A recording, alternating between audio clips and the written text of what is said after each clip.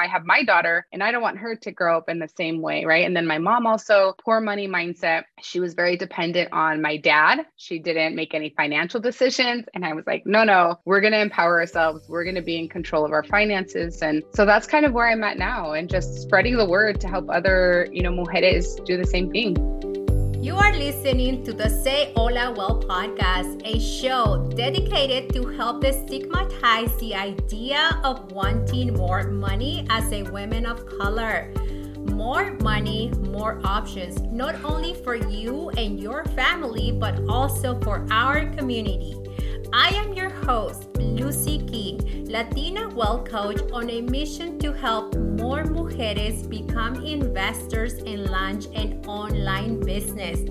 Just like you, I used to believe that I could only earn money if I was mentally and physically hard. And after learning about stock market investing and online business, I can tell you that there is a new way for us to create a legacy while living our purpose and not having to work as hard for money.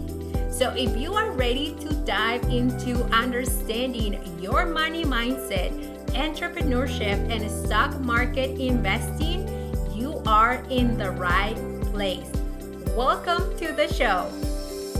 Hello, Carmen. Welcome to the Say Hola Well podcast. How are you?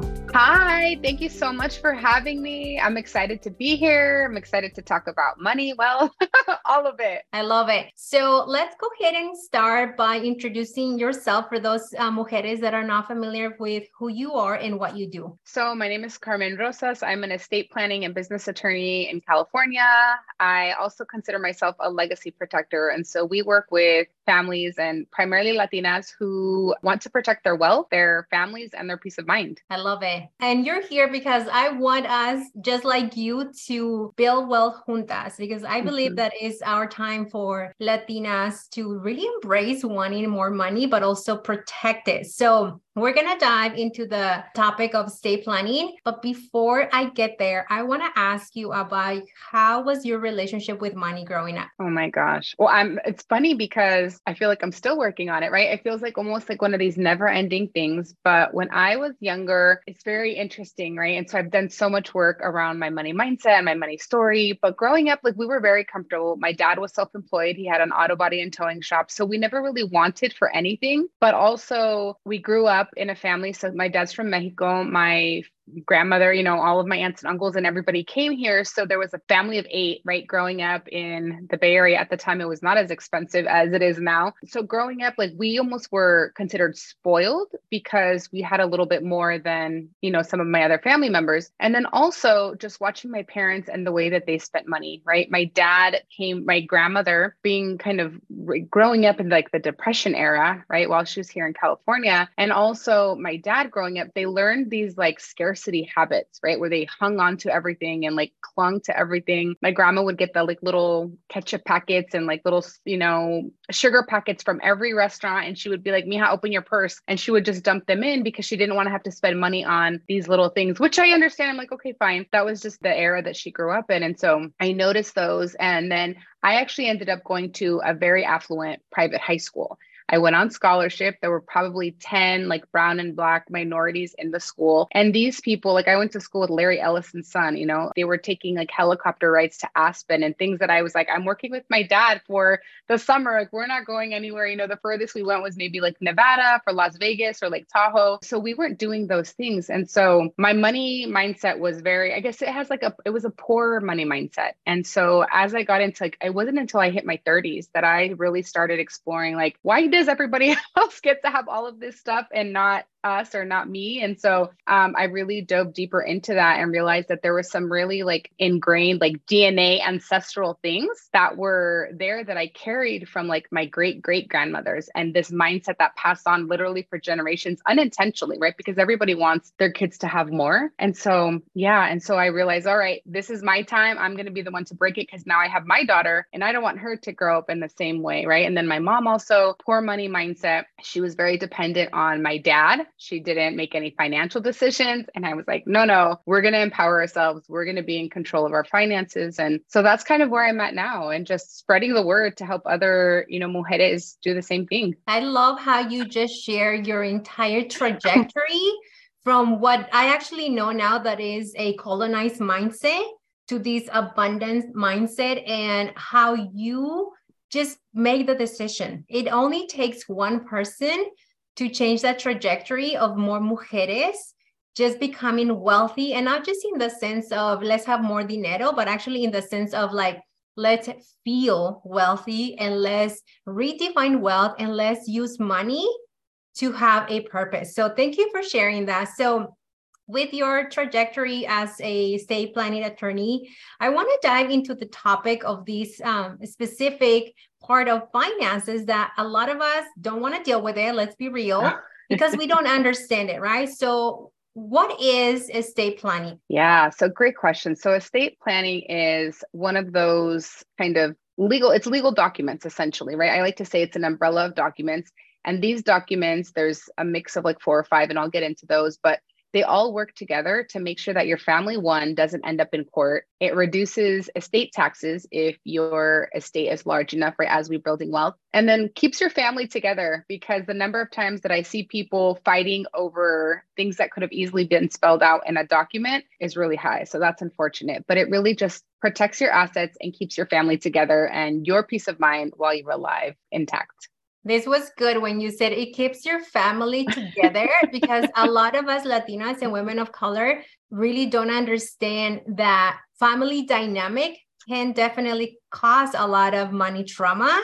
Yeah. And so we don't want you to go through that, mujer. So let's dive into the components or the process of estate planning. Yeah. So estate planning for us at our firm, right, is like a 4-step process.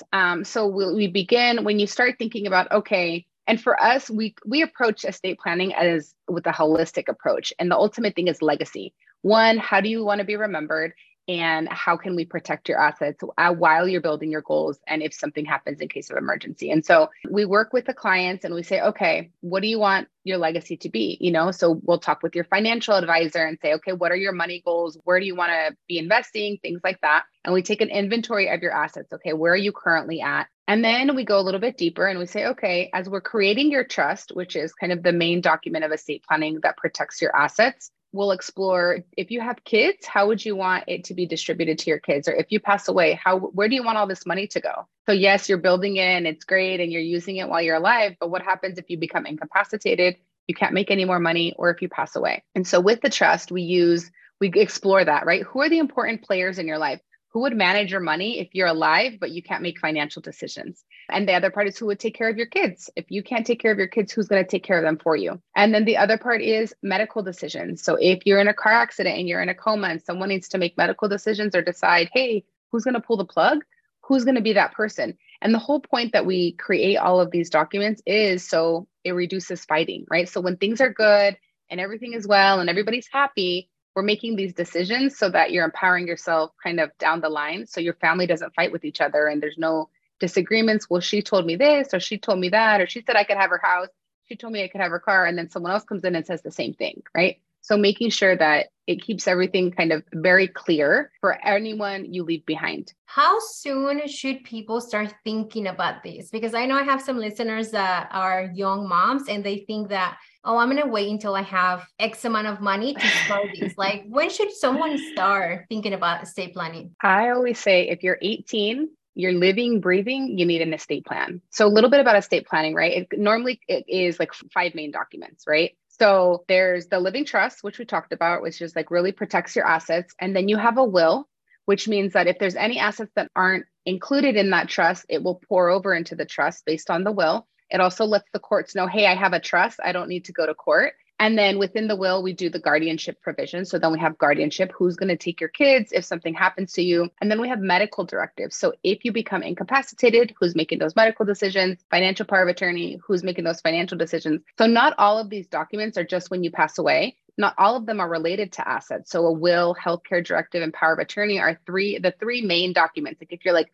what's the bare minimum I need? And you're over the age of 18, you need a will, healthcare directive, and power of attorney, because those documents at least will make decisions in case you're incapacitated. And I always say create a trust, especially if you know that you're building wealth, because it makes it so much easier. Your mindset shifts when you're like, I have this trust. And I always like to talk about a trust as a treasure box. Like you have this caja, right? And it's everything you own goes in it. You get to lock it. You're in charge of the key. You can put anything in that you want. You can take it out, right? And so the idea is that we have this treasure box and we're putting stuff into it. We're building our wealth, and you get to watch it grow, and you get to see your list of assets grow. And you know that it's already protected in case something happens to you. Thank you for going over that. And I think that we have been so accustomed to watch the novelas, right? When family passes away and there's so much drama and Lorenzo se lleva la, like novela-like. And so this is why estate planning is so important, because we don't want to become the novela. We don't want to be that, Lorenzo or, Lucy that takes everything, because it can be planned. It gives you a lot of peace of mind. But of course, as we are building wealth, there's probably some mistakes that we need to make sure that we don't make. Can you go over that? Yeah, there's so many. So some of the, even just kind of going back really quickly, is like some of the preconceived notions, right? It's like, oh, I'm too young, right? Or I don't have enough, right? And living in California, your little house, quote unquote, right? The air quotes, like your little house can be worth over $1 million. And when the courts are looking at whether or not you have to go to probate, they don't care if you have a mortgage. They don't care if you have credit card debt. They don't care if you have any liabilities. They're just looking at, if they gathered all your stuff, what could they sell it for? It's fair market value. So some things that people, make the mistake of thinking, oh, I don't have anything, it's fine. Or they put it in their comadre's name or their compadre's name. And they're like, oh, well, we'll own it together because I can't qualify on my own, right? And so then the title, and so when they pass, then half of it goes to the comadre. Or maybe, right, I just had a situation where somebody put their parents put the home in the child's name, thinking like, oh, it'll be fine, my kid will pass after me. But the daughter ended up passing first suddenly. And now the husband wants to kick the parents out of the house, but the parents were the one who actually bought it. But for all of the paperwork, right, where it shows title, the husband now owns the house. And so now that is a mess. And so people make the mistake of putting it in in their kid's name. That's one of the biggest. I'll just put it in my kid's name. And también when you put it in, say, for example, you have a house and your parents have a house and they say, here, Lucy, you buy it for $1 and you get a good deal and we'll just transfer it and it'll be easy peasy. But when you go to sell that house in like 20 years or however you want to, and they purchased it at 60,000. Well, when you go to sell it, you only paid $1 for it, which means that when you go to sell it and it's worth $1 million, you're paying the difference between $1 and $1 million, which means $999,000 in capital gains tax. However, if you just put it into a trust, so instead of you paying $1 for it, your parents say, okay, we're going to put it into a trust. And then they pass away and it transfers to you and you sell it at the date of death. The date of death valuation is what prevails. So when you're looking at capital gains, well, the transfer to you happened upon death. It was $1 million. You sell it, it's $1 million, no capital gains. And so that's one of the biggest things I see, especially with the Latina community, is that we decide we want to put it in people's names that maybe we shouldn't, right? And there's other strategies like a trust that are more beneficial. Thank you for explaining that. And you saying that it is actually part of the cultura that because we are so giving, we're like, yeah, let's help the comadre, ¿quieres tu casita? Like I should be able to help you, right? And it's so fascinating to me that you brought this up because I thought that it was just my family. It is so common, even with like spouses, right? Well, they'll like take the name off because they're going to buy another property. And then we end up with spousal petitions where we have to go to court because they just didn't think it was important. And so it happens like it's just a community thing, a culture thing, right? So not just your family, Lucy, everybody's doing it, unfortunately. Yeah, well, I feel I'm not alone. Yeah. So you talk about the importance of estate planning as it relates to capital gains. Are there any other state or federal taxes that estate planning can help prevent? Yeah, so we have two different kinds of trusts, right? For estate planning right now, federal taxes are like, 12 million per person, which is like 24 million. None of my clients are there, but in 2026, it will sunset, which means that the estate tax exemption will drop down a little bit. At that point, people really need to start looking at, okay, how are my assets set up? And at that point, if you are above the estate taxes, right? So right now, probably not a lot of us, 12 million, per person, 24 per couple. But in the future, if you get to that point, you can create an irrevocable trust, which means that you can take a bunch of your assets, put it into this irrevocable trust, and it's protected from estate taxes. It's asset protection if you ever get sued. And so a lot of times there is some confusion around a revocable trust, which avoids probate, you have complete control over, and an irrevocable trust, which is also an asset protection trust and protects you from estate taxes. And then, of course, the capital gains tax. Busy Mujer, if you are ready to embrace wealth building as a first-gen professional through stock market investing or online business, I would love to support you with that through my private coaching. It is the most intimate way for us to work together. You will be fully supported with weekly calls, worksheets, and everything you need to create the money systems, the mindset, and of course, the vision that you need to create a legacy.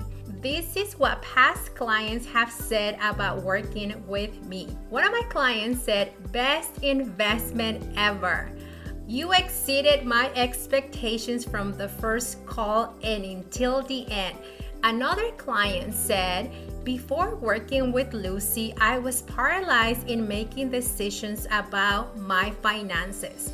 After working with Lucy, I have learned that money can be simple and fun."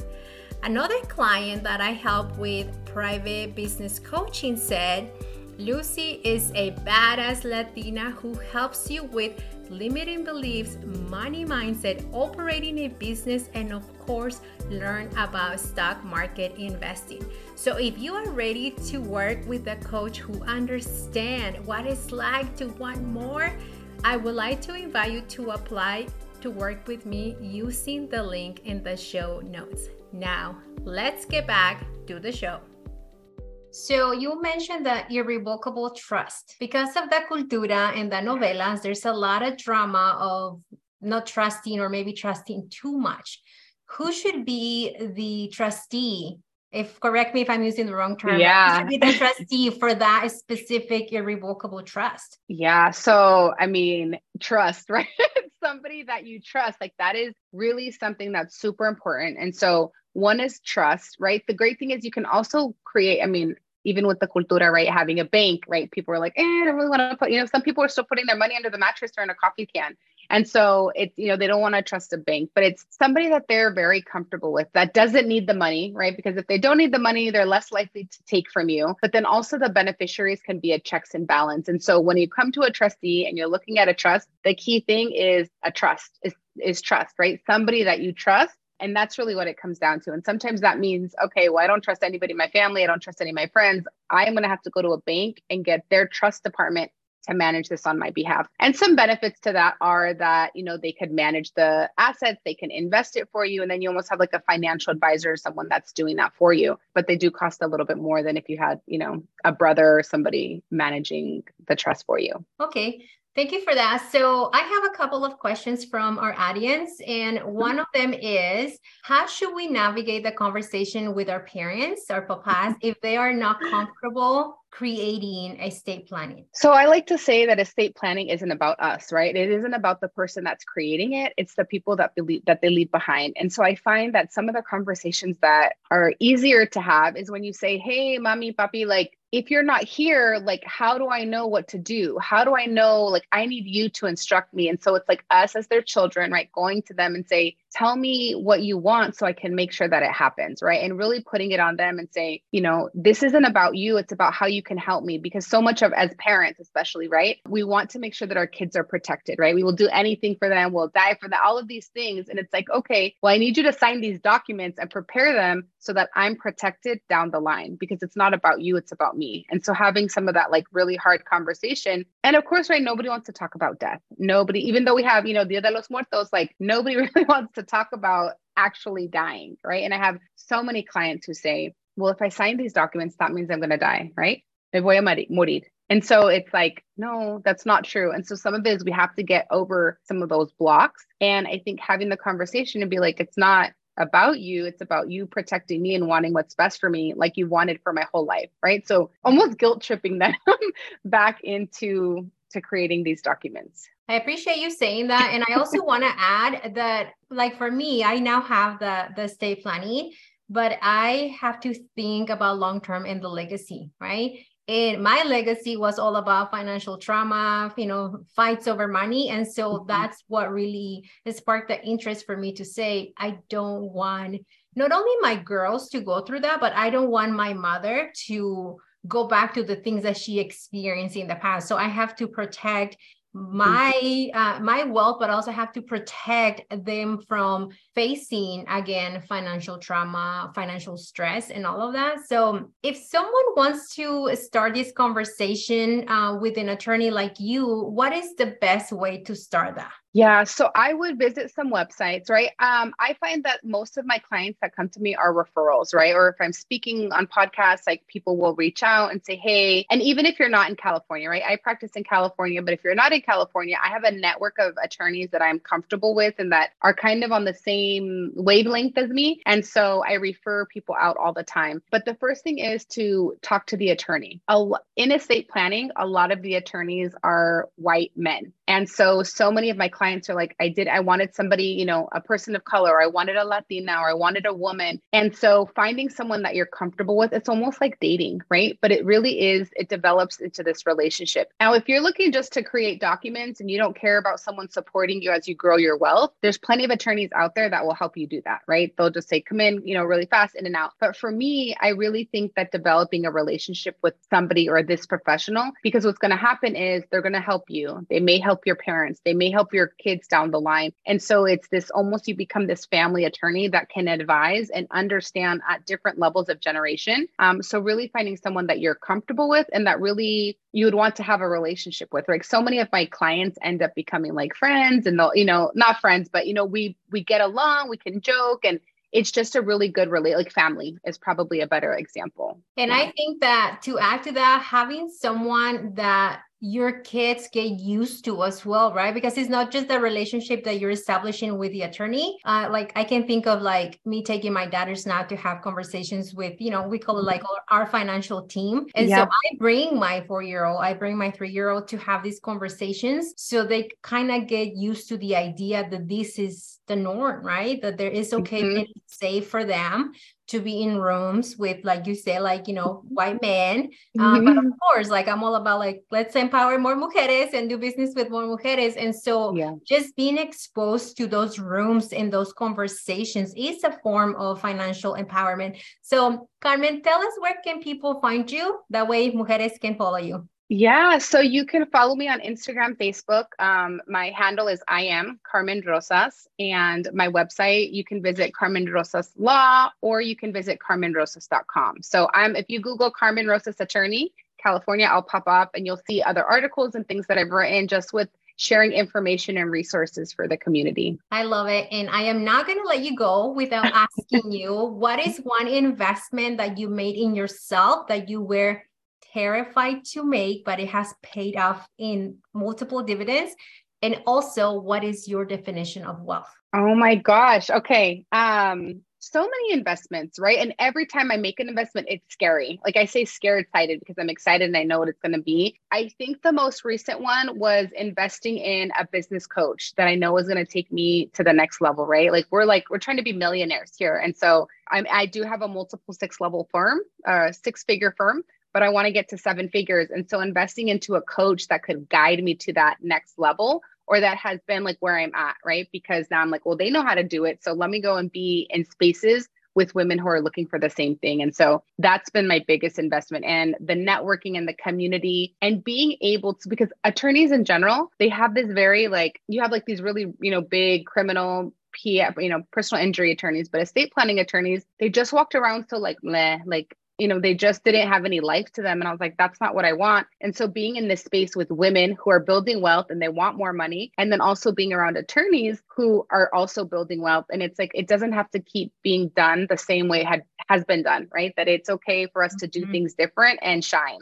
So that's kind of my big investment. And it still makes me nervous every time I get my, I get the invoice and I'm like, here we go, and I tell myself one little trick for me is my investment is going to return to me tenfold, right? It's like 10 times is going to come back for me for everything that I invest. And my definition of wealth, oh my God, there's so much, because for me, wealth is this holistic thing, right? It's like a mind, body, and soul. And it's when we're in this space of abundance, not only financially, but like mentally, spiritually, religious, however it is. But for me, when I am like deepening my relationship with God, when I am deepening my relationship with myself, building my health, exercising, just, I believe that like wealth is just so much. It's health. It's like the mental, part of it, the soul. So all of it, it's just, so for me, wealth is very holistic. It's not just about money. Thank you for that. And yes, you will have the 7-figure firm, and it's not going to be just once, like it's going to happen. It's going to multiply. And I cannot thank you enough for sharing your knowledge with all of us.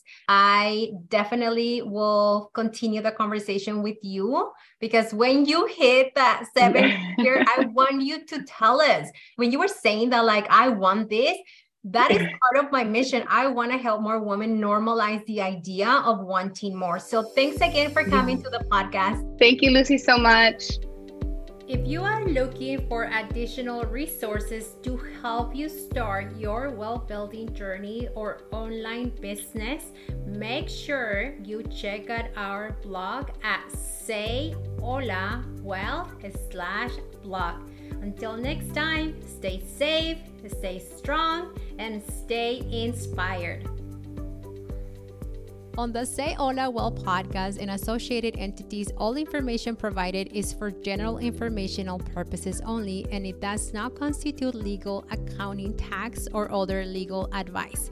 Listeners should not act upon the content information without seeking appropriate advice from an accountant, financial planner, lawyer, or other professionals.